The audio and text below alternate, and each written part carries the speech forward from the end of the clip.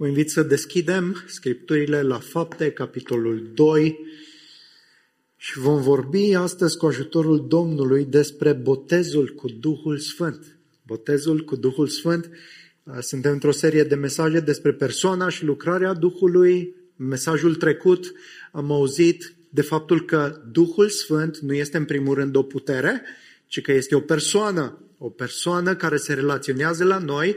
Este a treia persoană din Sfânta Treime și El locuiește în cei credincioși, nu doar cu cei credincioși.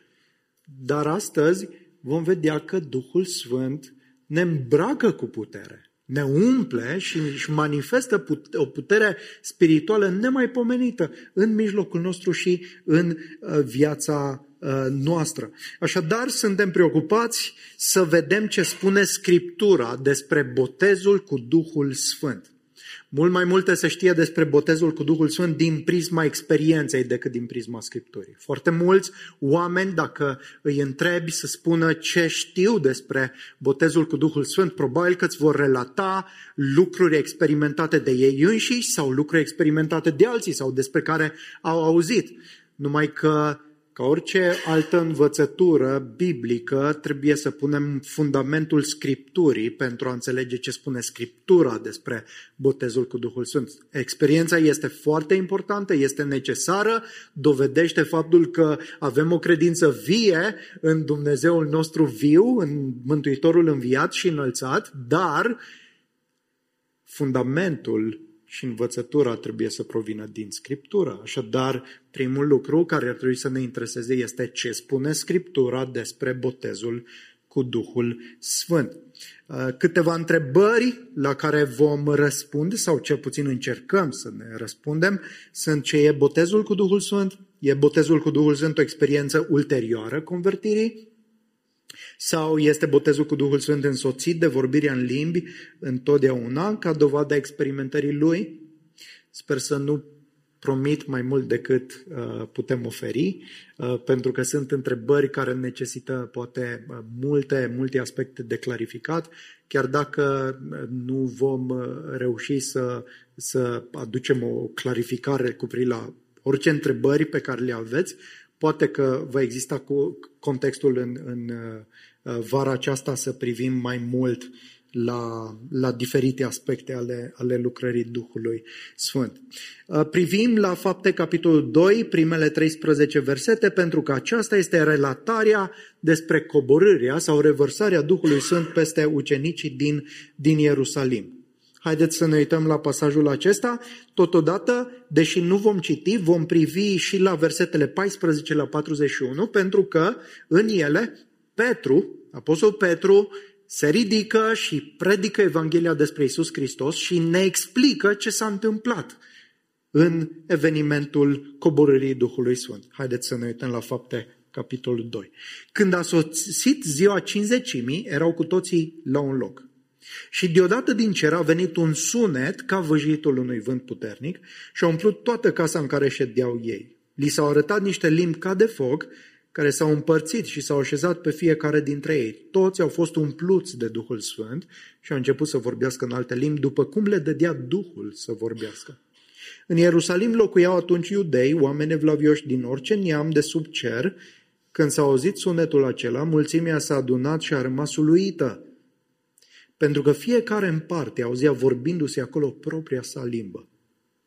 Ei erau uimiți și se minunau zicând: iată, nu sunt oare galileeni toți aceștia care vorbesc? Cum de fiecare dintre noi auzim vorbindu-se propria noastră limbă în care ne-am născut?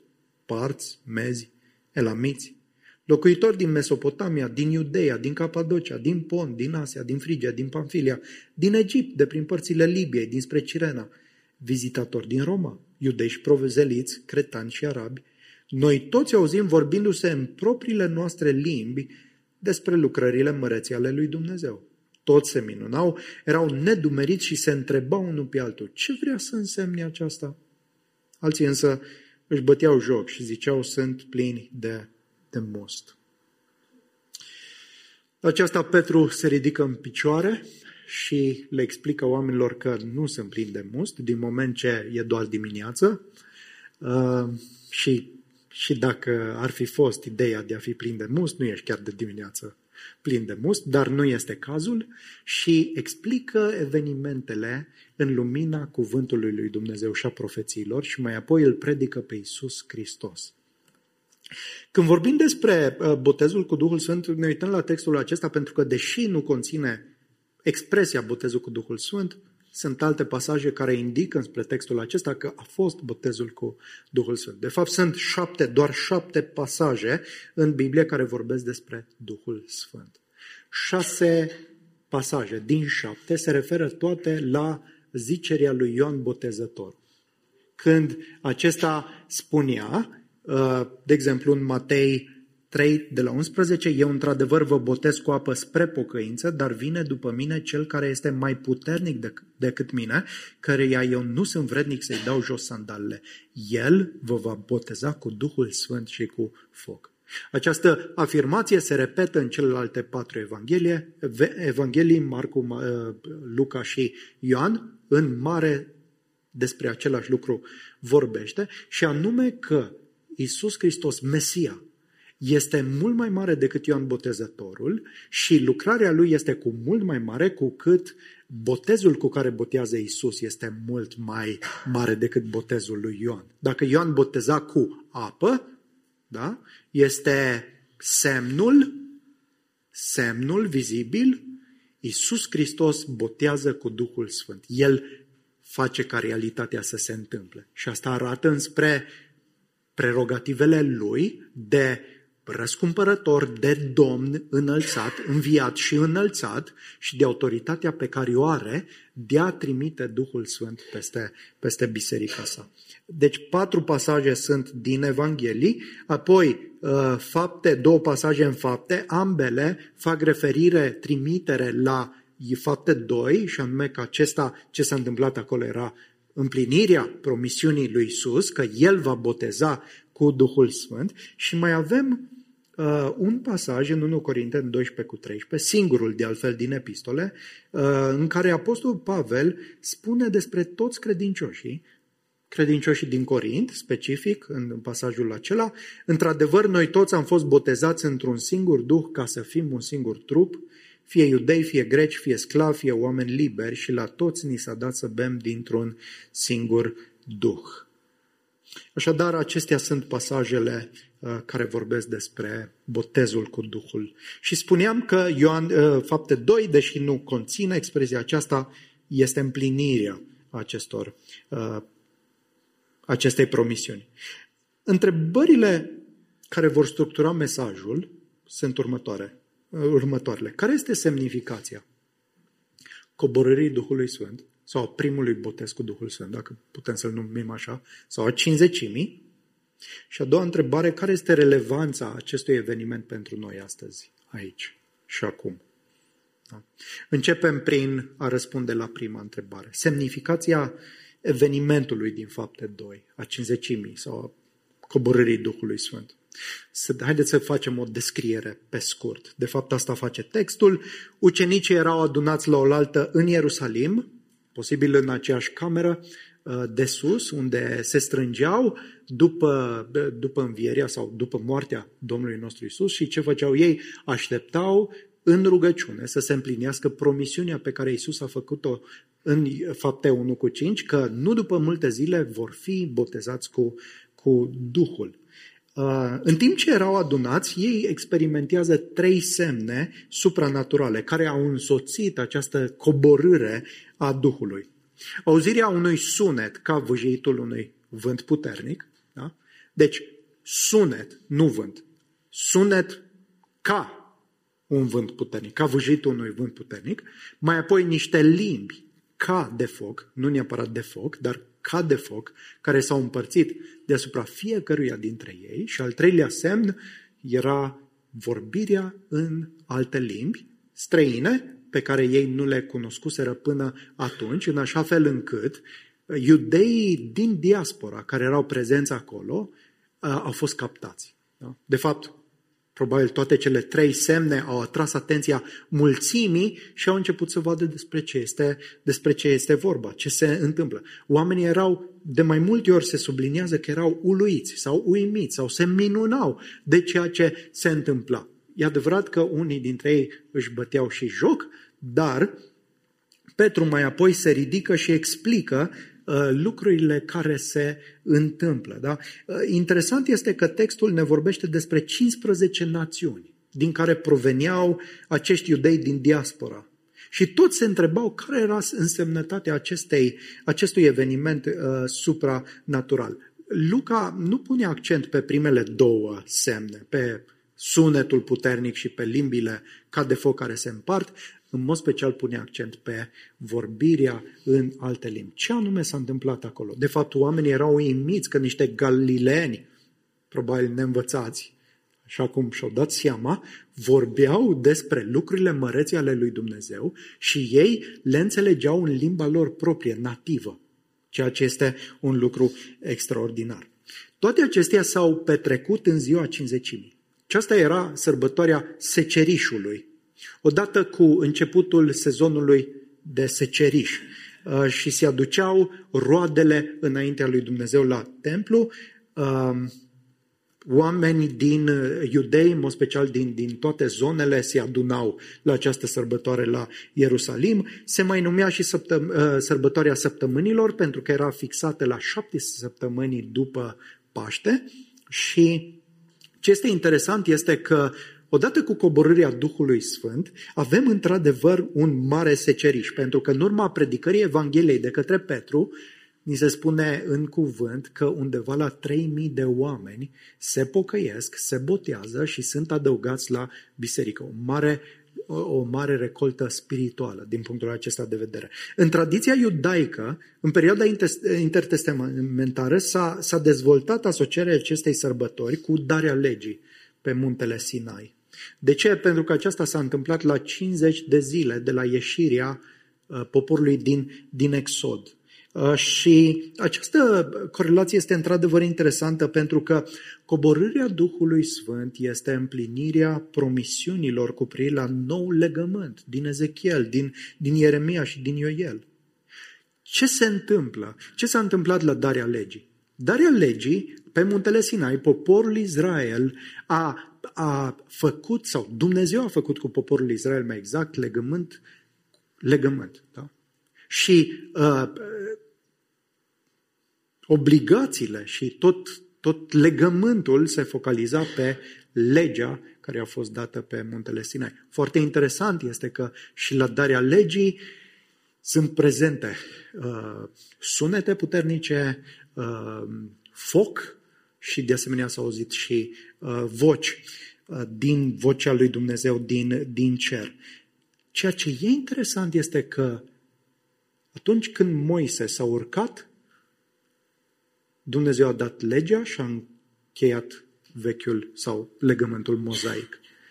Hristos s-a înălțat la cer și a trimis Duhul Său cel Sfânt. Și prin aceasta se inaugurează, pe baza morții și învierii lui Hristos, un nou veac, o nouă eră, un nou legământ, și anume legământul nou sau legământul Duhului, în care, de data aceasta, Duhul lui Dumnezeu este cel care devine cel ce stăpânește poporul lui Dumnezeu așa cum nu s-a întâmplat până atunci.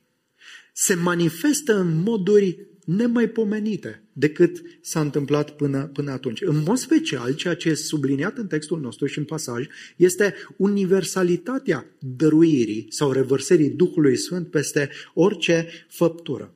Așadar, schimbarea produsă de coborârea Duhului este o schimbare de proporții în modul în care Dumnezeu se relaționează la poporul său răscumpărat. Poporul acum nu mai este sub autoritatea legii mozaice, ci vine sub autoritatea și lucrarea Duhului Sfânt în noul legământ.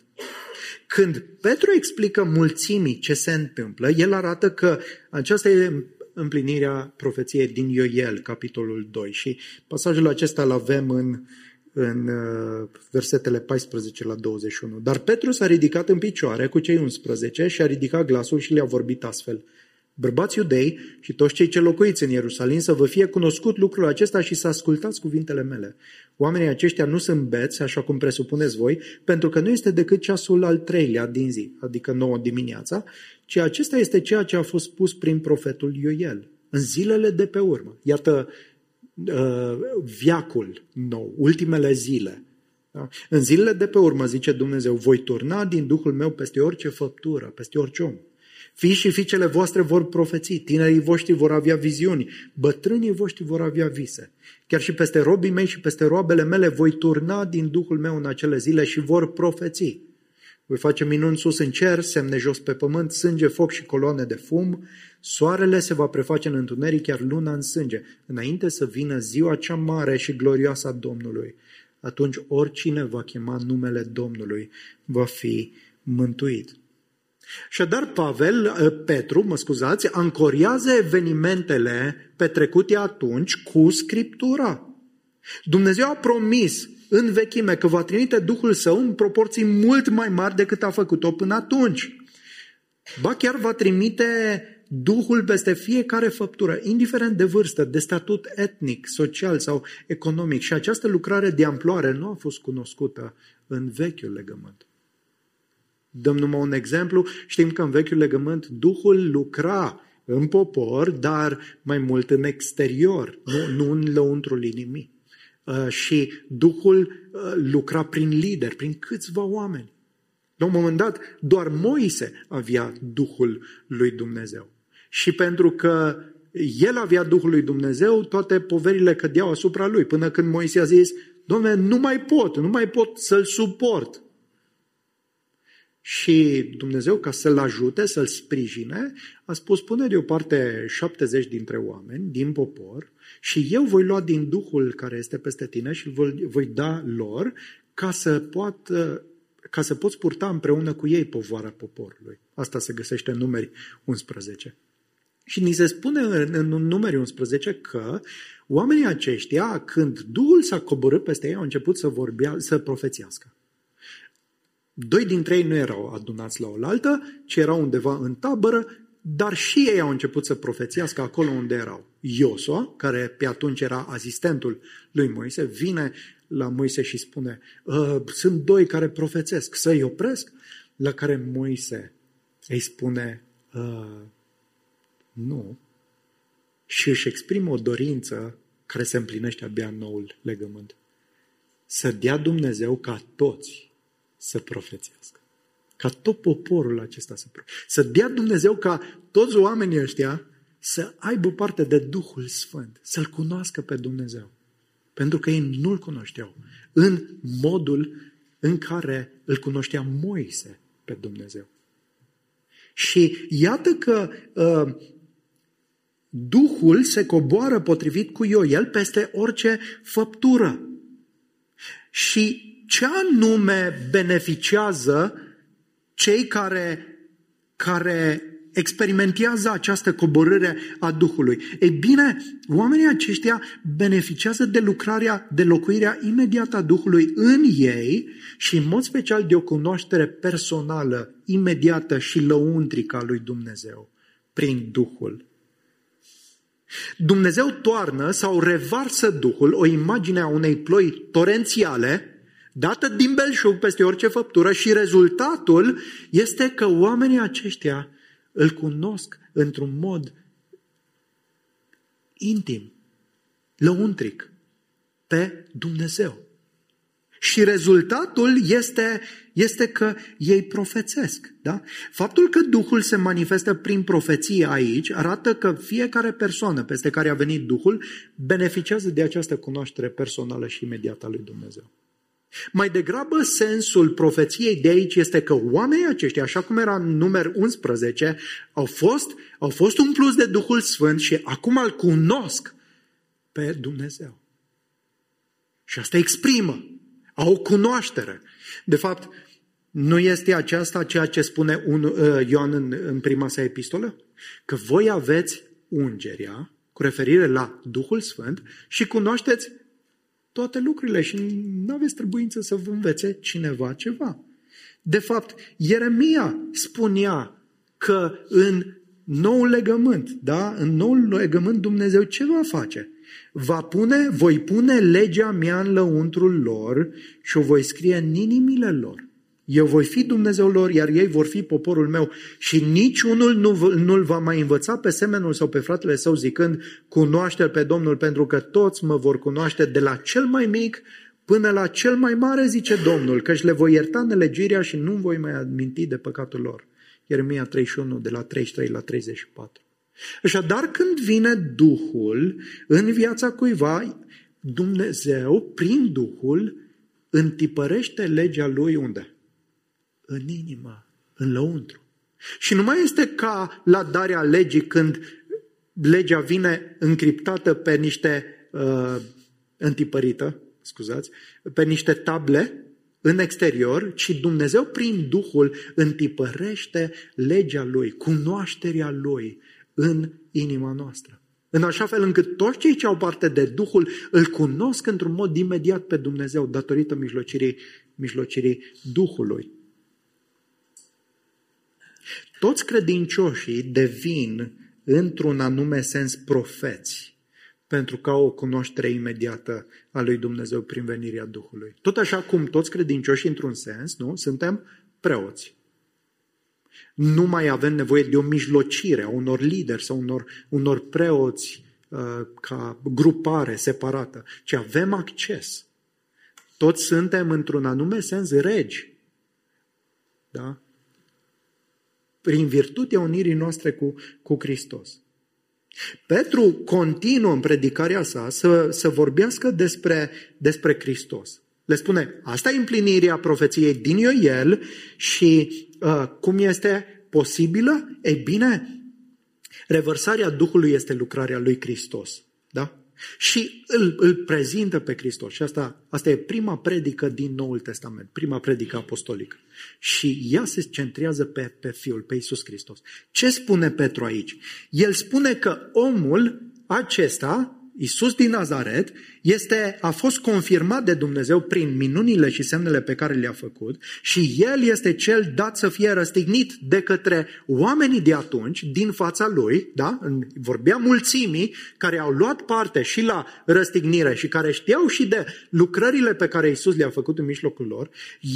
Ei l-au răstignit pe Iisus, dar această răstignire este potrivit cu planul și scopul lui Dumnezeu și Dumnezeu l-a înviat din morți. Și în momentul în care l-a înviat din morți, El a răsturnat verdictul pe care ei l-au dat, anume de condamnat, l-a înviat din morți pe Iisus, revendicându-L, atestându-L cu putere că este Fiul lui Dumnezeu. Și nu doar atât, ci l-a înălțat încoronându-L ca rege, ca domn. Iată ce spune Petru. Dumnezeu l-a înviat pe acest Iisus, noi toți suntem martori, am văzut asta, așadar fiind înălțat la dreapta lui Dumnezeu și primind de la Tatăl promisiunea Duhului Sfânt, El a turnat ceea ce vedeți și auziți. Căci David nu s-a suit în ceruri, ci el însuși zice, Domnul i-a zis Domnului meu, șezi la dreapta mea până îi voi pune pe dușmanii tăi scăunași pentru picioarele tale. Se știe bine deci toată casa lui Israel că Dumnezeu l-a făcut Domn și Hristos pe acest Iisus pe care l-ați răstignit voi. Coborârea Duhului Sfânt este lucrarea Hristosului înviat și înălțat. De fapt, odată cu întruparea, moartea și învierea lui Hristos, știm că toate acestea au fost realizate prin mijlocirea Duhului Sfânt. Lui Hristos i-a fost dat Duhul fără măsură pentru a împlini misiunea aceasta încredințată de Dumnezeu și a dovedi că El este Fiul lui Dumnezeu. Însă Duhul lui Dumnezeu este totodată, în virtutea morții, învierii și înălțării lui Hristos, este totodată Duhul Hristosului celui înviat. Duhul Sfânt este de fapt Duhul Hristosului celui înviat. De ce e important să înțelegem asta? Pentru că a-L primi pe Duhul Sfânt înseamnă a-L primi pe Hristosul cel înviat în inima ta. Hristos vine să locuiască în ucenicii săi după cum a promis prin Duhul Sfânt. ucenicii au crezut în Iisus și înainte de Cincizecime. Da? Însă ce era nou de data aceasta, unii cu privire la credința lor, era natura obiectului ei. Înainte credința era legată de Hristos în zilele umilinței sale, însă acum este legată de Hristos întrupat și înălțat ca Domn glorios la dreapta lui Dumnezeu. Acum credința mântuitoare este absolut legată de Hristos ca Domn. Înțelegem că Hristos, Domnul, a trebuit să experimenteze moartea și învierea și în viața lui să realizeze neprihănirea de care aveam nevoie și în moartea lui să plătească pentru păcatele noastre ca răscumpărare, în așa fel încât să fie înălțat și în calitate de Hristos înălțat, întrupat, înviat și înălțat, El să poată trimite Duhul Lui. Și ascultați ce spune un comentator biblic. Trebuie să privim Cincizecimea ca pe un aspect al lucrării lui Hristos, nici de cum ca un eveniment al Duhului separat de lucrarea lui Hristos. Venirea lui Hristos este manifestarea vizibilă a încoronării lui Hristos. Evenimentele din această zi sunt expresia publică a realității ascunse că Hristos a fost înălțat ca Domn al gloriei și că cererea sa de a trimite Duhul în calitate de mijlocitor al nostru i-a fost ascultată. Venirea Duhului este dovada încoronării lui Hristos.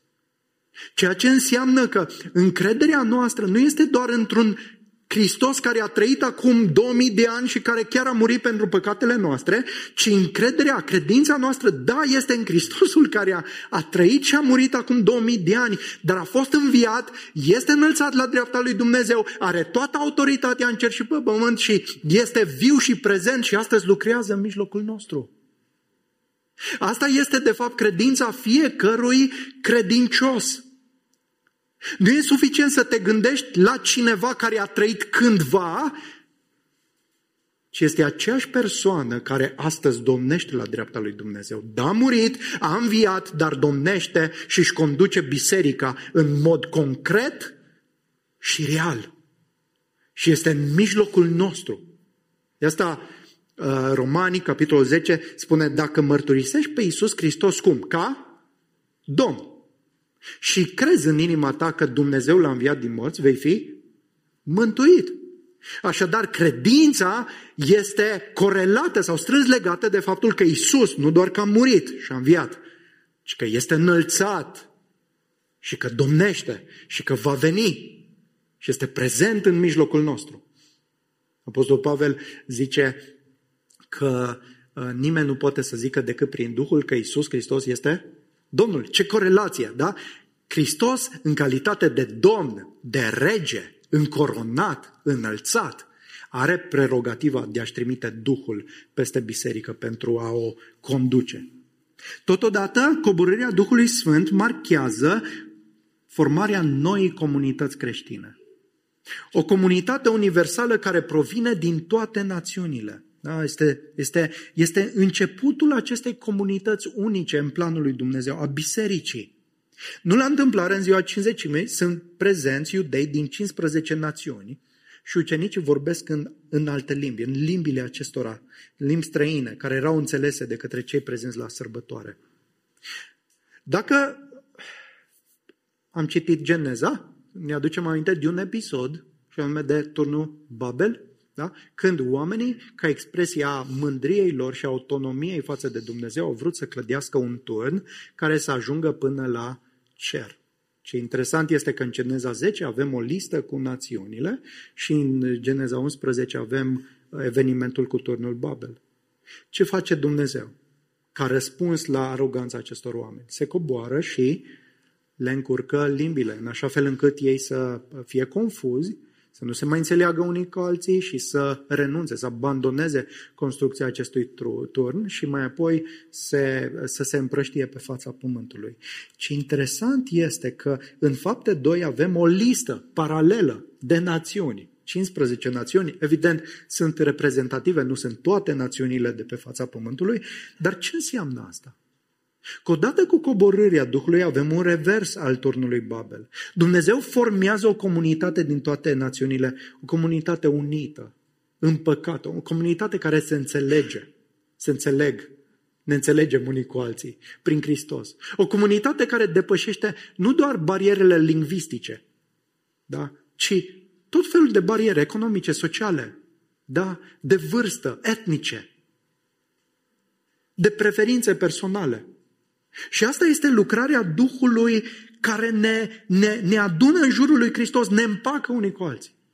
Lucrarea Duhului e singura care poate să împace pe un iudeu cu un grec, cu unul dintre neamuri, să-i facă una în Hristos. Lucrarea Duhului Sfânt e singura care poate să stabilească o comunitate sfântă, adevărată, și biserica devine locul în care reversul blestemului și al efectelor păcatului începe să apară. Într-un popor împăcat, într-o comunitate formată atât dintre iudei cât și dintre neamuri, având un singur Domn, o singură credință, un singur botez, uniți în Duhul Sfânt. Dar o altă semnificație a coborârii Duhului peste ucenici este că ei au fost îmbrăcați cu o putere, cu totul unică și specială, care să-i însoțească în răspândirea Evangheliei. Este de fapt promisiunea făcută de Domnul în Fapte 1:8, când spunea: ci voi veți primi putere, veți fi îmbrăcați cu putere de sus, când se va coborî Duhul Sfânt. De ce? Care este scopul acestei puteri?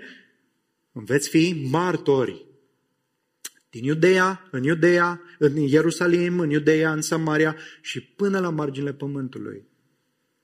Domnul în Matei 28, înainte de înălțare, a încredințat mandatul ucenicilor să facă ucenici, le spunea: toată puterea mi-a fost dată în cer și pe pământ. Aceasta este puterea lui Hristos prezentă cu noi prin Duhul Sfânt, care ne împuternicește, care ne echipează, ne dă îndrăzneală să proclamăm mesajul despre Isus. Și oamenii aceștia, ucenicii aceștia, odată cu venirea Duhului, au avut îndrăzneală să fie martori pentru Hristos. Înainte de înviere erau speriați. Înainte de coborârea Duhului erau în așteptare. Dar odată cu venirea Duhului au îndrăzneală să laude pe Domnul și să proclame mesajul despre El. Știți cui? Mulțimii care l-a răstignit pe Hristos. O îndrăzneală nemai întâlnită. Petru le spunea: Iisus Hristos pe care voi l-ați răstignit.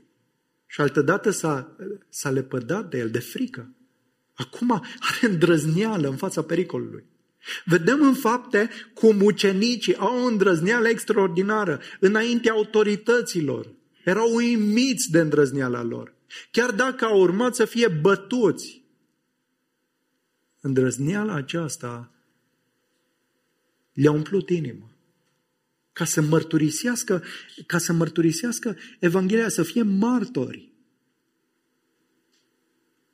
Venirea Duhului este o împuternicire pentru răspândirea Evangheliei. Vedem asta în viața lui Ștefan, care a fost omorât cu pietre, dar îndrăznea să-L proclame pe Hristos înaintea unor oameni violenți, gata să-L apuce și să-L omoare. Vedem în viața lui Pavel, apostolul Pavel, care intra într-o cetate, era bătut, scos afară, mergea în altă cetate. Continua să predice Evanghelia. De unde? De unde îndrăzneala asta? De la noi? De la noi nu. De la Duhul lui Dumnezeu. Da, Duhul este o persoană, spuneam, nu este o putere, dar are putere și ne întărește și ne echipează. Întrebarea la care am vrea să mai răspundem în partea a doua e relevanța coborârii Duhului Sfânt pentru noi. Care e relevanța pentru creștinii de astăzi? Este Cincizecimea un eveniment repetabil? Știți că e o cântare care spune: Doamne, mai vrem brusalii. Da? Trebuie să clarificăm faptul că venirea Duhului la Cincizecime este un eveniment din istoria răscumpărării. Adică un eveniment asemănător cu întruparea, cu moartea și cu învierea lui Hristos și cu înălțarea lui Hristos. Da? Este programul lui Dumnezeu prin care își îndeplinește răscumpărarea. Este istoria mântuirii. Așa cum, de exemplu, nu mai spunem că Hristos se naște, nu? Sau mai spunem în anumite cântări, da? Sau Hristos moare. De exemplu, Biserica Catolică, cu ocazia împărtășaniei și a cinei, a Euharistiei, în înțelesul lor este că Hristos se jertfește din nou.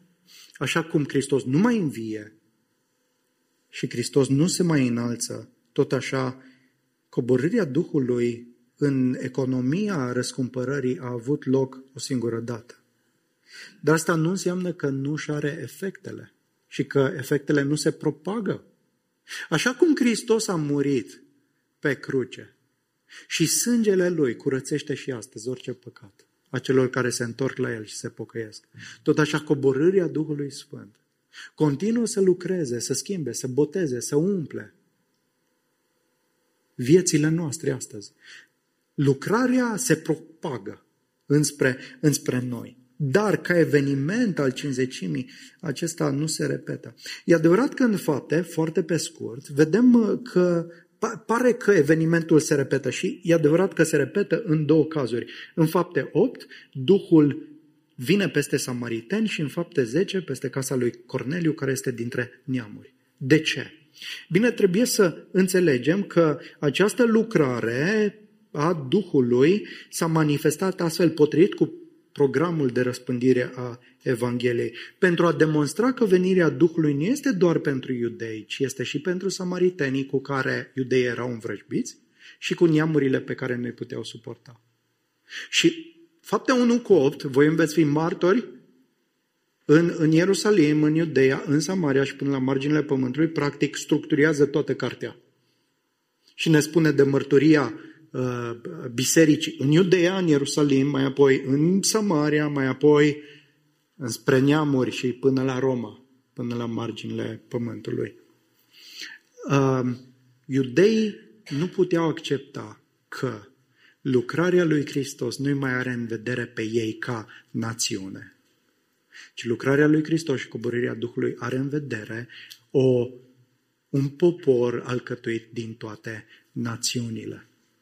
Și pentru asta a fost nevoie ca Dumnezeu să-și manifeste în mod specific dorința în alcătuirea comunității și dintre samariteni și dintre neamuri. De exemplu, atunci când Petru a fost în casa lui Corneliu și a mâncat împreună cu ei și le-a predicat și s-a întâmplat coborârea Duhului Sfânt și vorbirea în alte limbi și cu ei, frații din Ierusalim l-au luat la rost. Petre, ce ai căutat acolo? Petru s-a justificat. Da? Păi, așa cum a coborât Duhul Sfânt peste noi la început, așa Dumnezeu a coborât peste ei acum. Și oamenii s-au liniștit și concluzia, într-adevăr, Dumnezeu a dat pocăință și neamurilor, cu greu. Da? Cu greu. Dar Dumnezeu a făcut-o. Deci Dumnezeu își manifestă voința prin a face asta. De fapt, vorbirea în alte limbi, ea comunică cu claritate faptul că mesajul Evangheliei este înspre națiuni. Și așa cum zice Pavel, că vorbirea în alte limbi este și un semn al judecății peste cei necredincioși. Și citează din vechime, nu intrăm în detalii, dar ideea este că Dumnezeu în momentul acesta se întoarce înspre neamuri. E preocupat de neamuri. Vorbește printr-o limbă nemai auzită pentru iudei. Se referea prima dată la exil, că iudeii vor fi judecați prin exilul babilonian. Dar Pavel folosește acea profeție pentru a arăta că vorbirea în limbi este de fapt un semn al judecății pentru cei ce nu cred. În mod specific pentru iudeii care nu cred. Și Dumnezeu se îndreaptă înspre națiuni. Da? De asemenea, trebuie să înțelegem că ucenicii au trăit vremuri unice. Ei au experimentat confluența a două veacuri care s-au suprapus unul peste altul.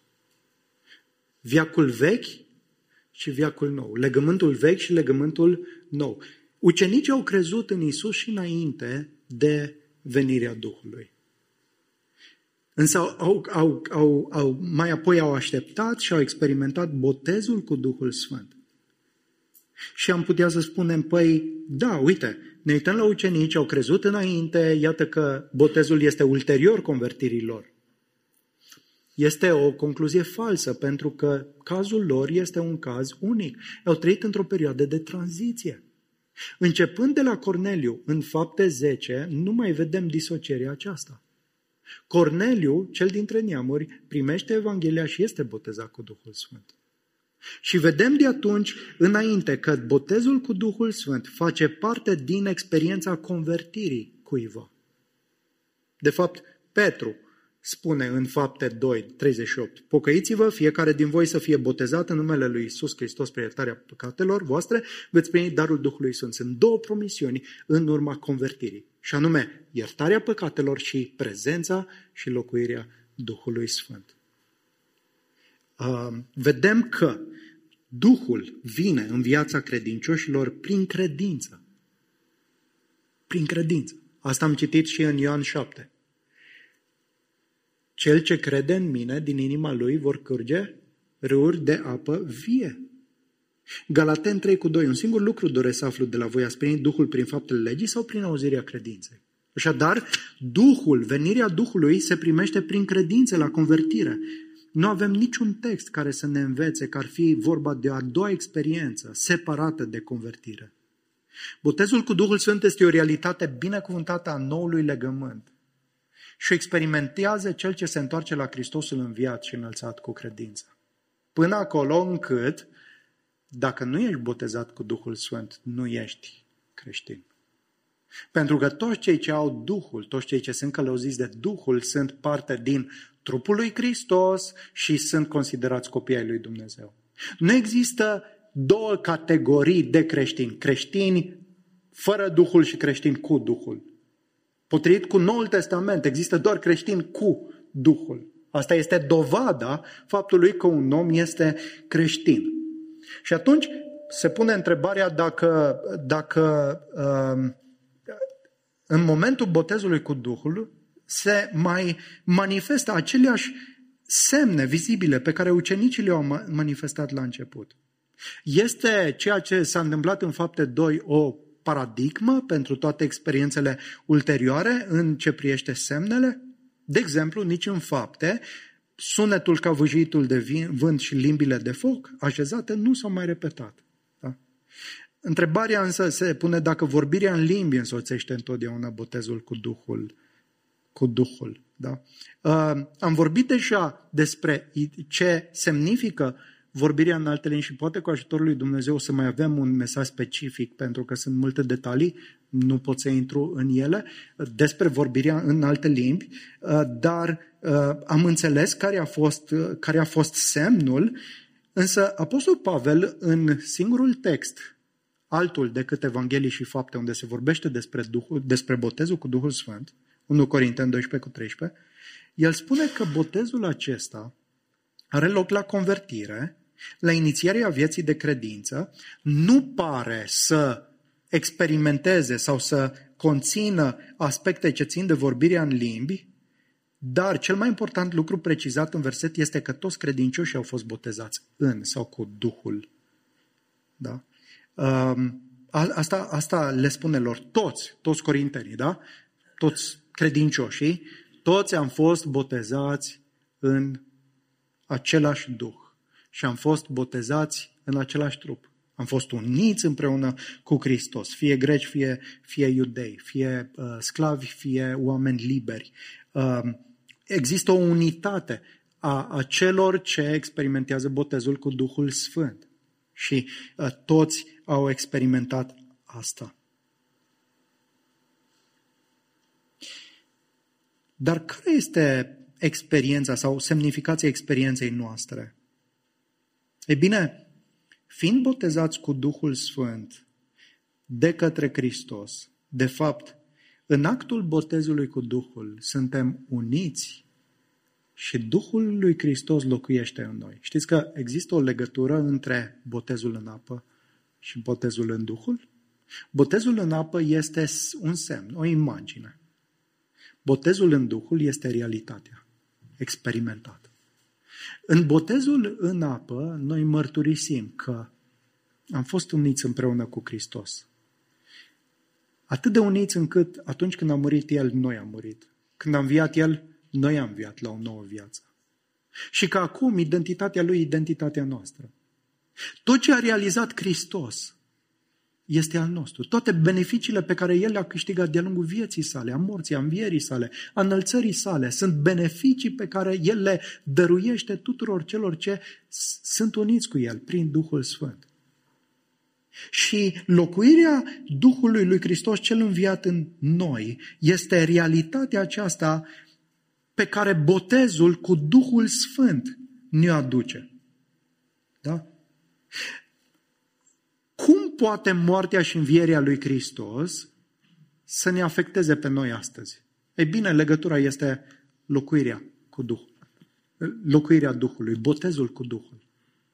Dacă Duhul este Duhul Hristosului, cel înălțat, cel care a murit și a înviat, Duhul vine în inima noastră și ceea ce face El este să ne unească într-atât cu Hristos, încât tot ce este al lui Hristos este al nostru. Tot ce a fost al nostru îi aparține lui Hristos. El a murit pentru păcatele noastre și în învierea Lui El ne face parte de îndreptățirea, de dreptatea Lui, în așa fel încât să ne aducă în părtășie cu Dumnezeu.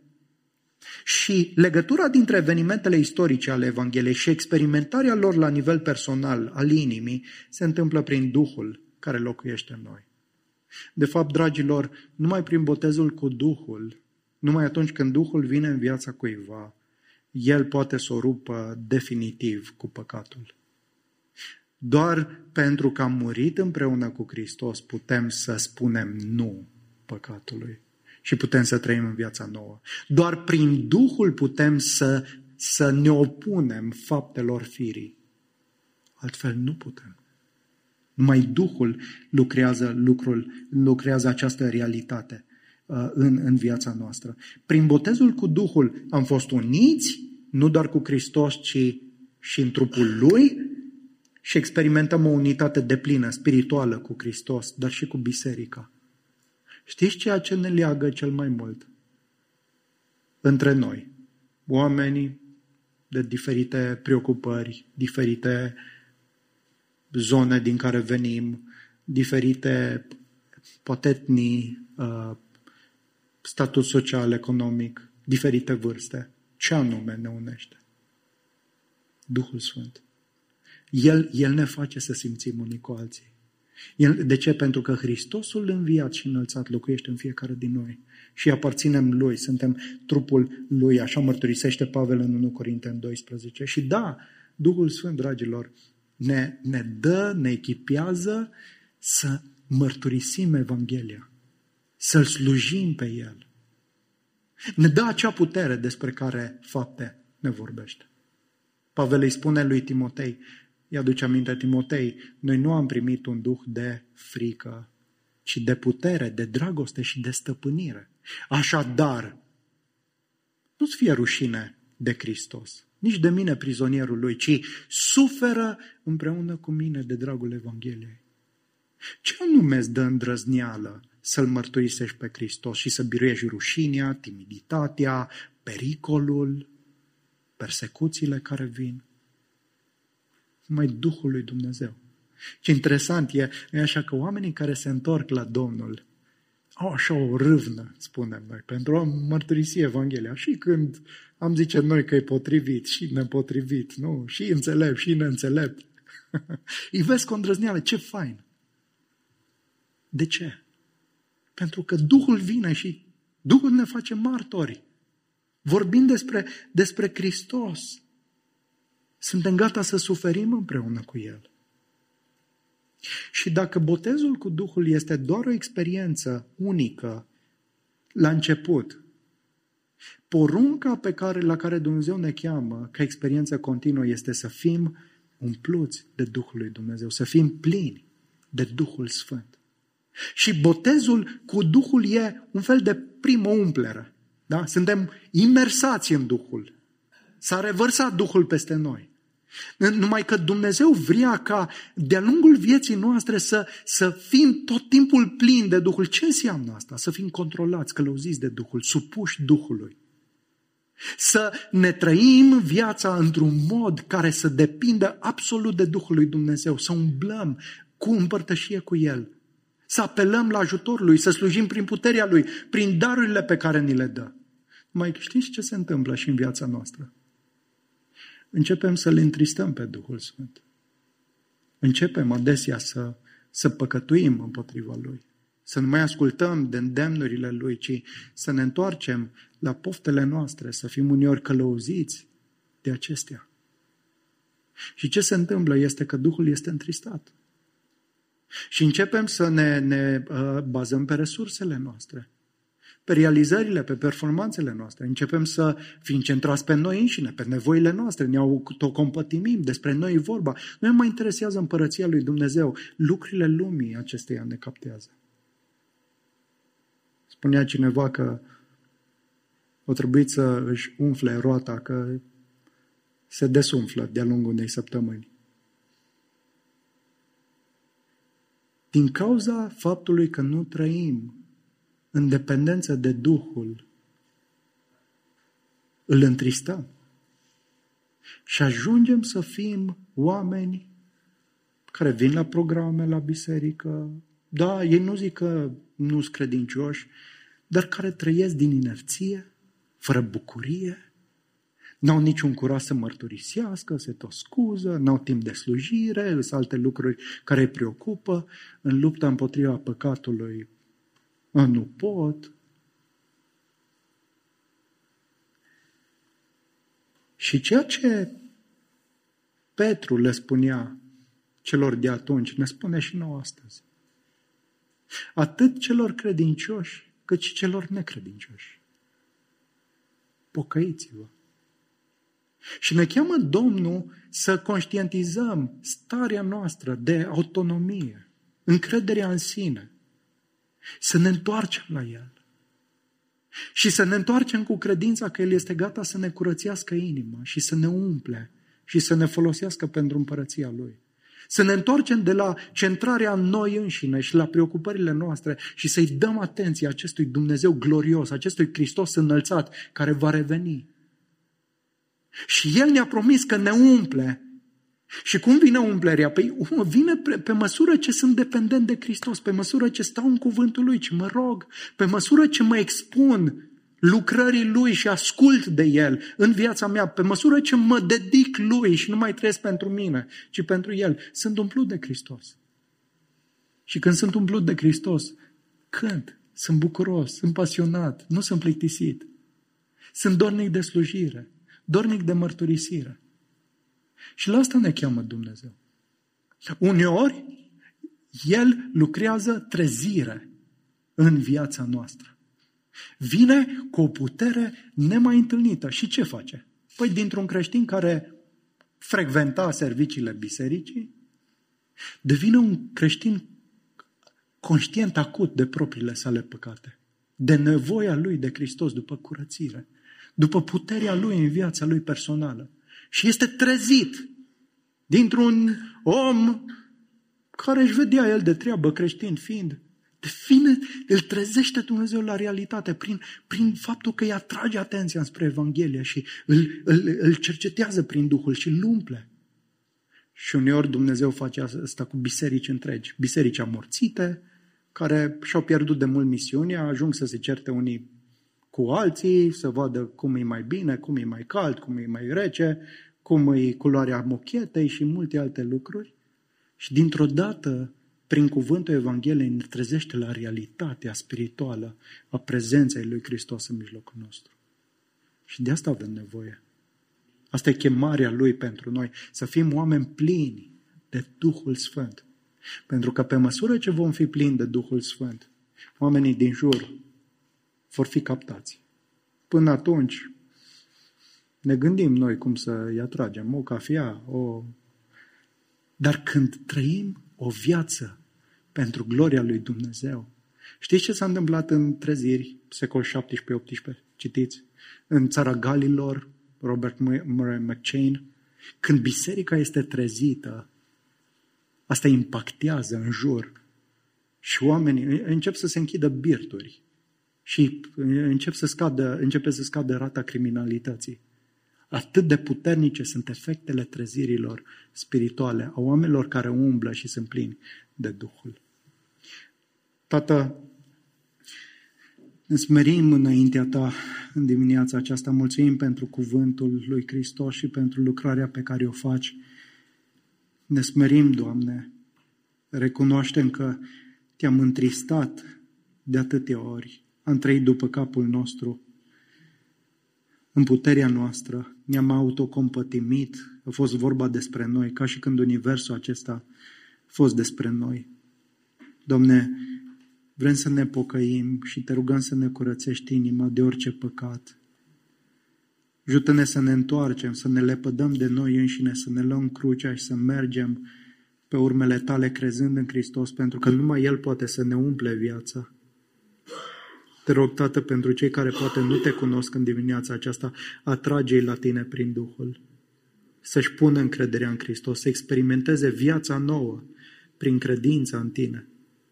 Și noi, Doamne, poate credincioși, oameni care ne-am obișnuit deja cu ce înseamnă viața creștină, dar am uitat prospețimea și bucuria și împlinirea mântuirii pe care Tu o aduci în viața noastră. Te rugăm să ne trezești. Trezește-ne ca familie, ca biserică. Trezește-ne, Doamne, pentru orașul acesta. Să avem îndrăzneală, mărturisirea Evangheliei. Și asta pentru că am căpătat un duh de putere, de dragoste, de stăpânire. Și Te rugăm toate acestea în numele Domnului nostru Iisus. Amin.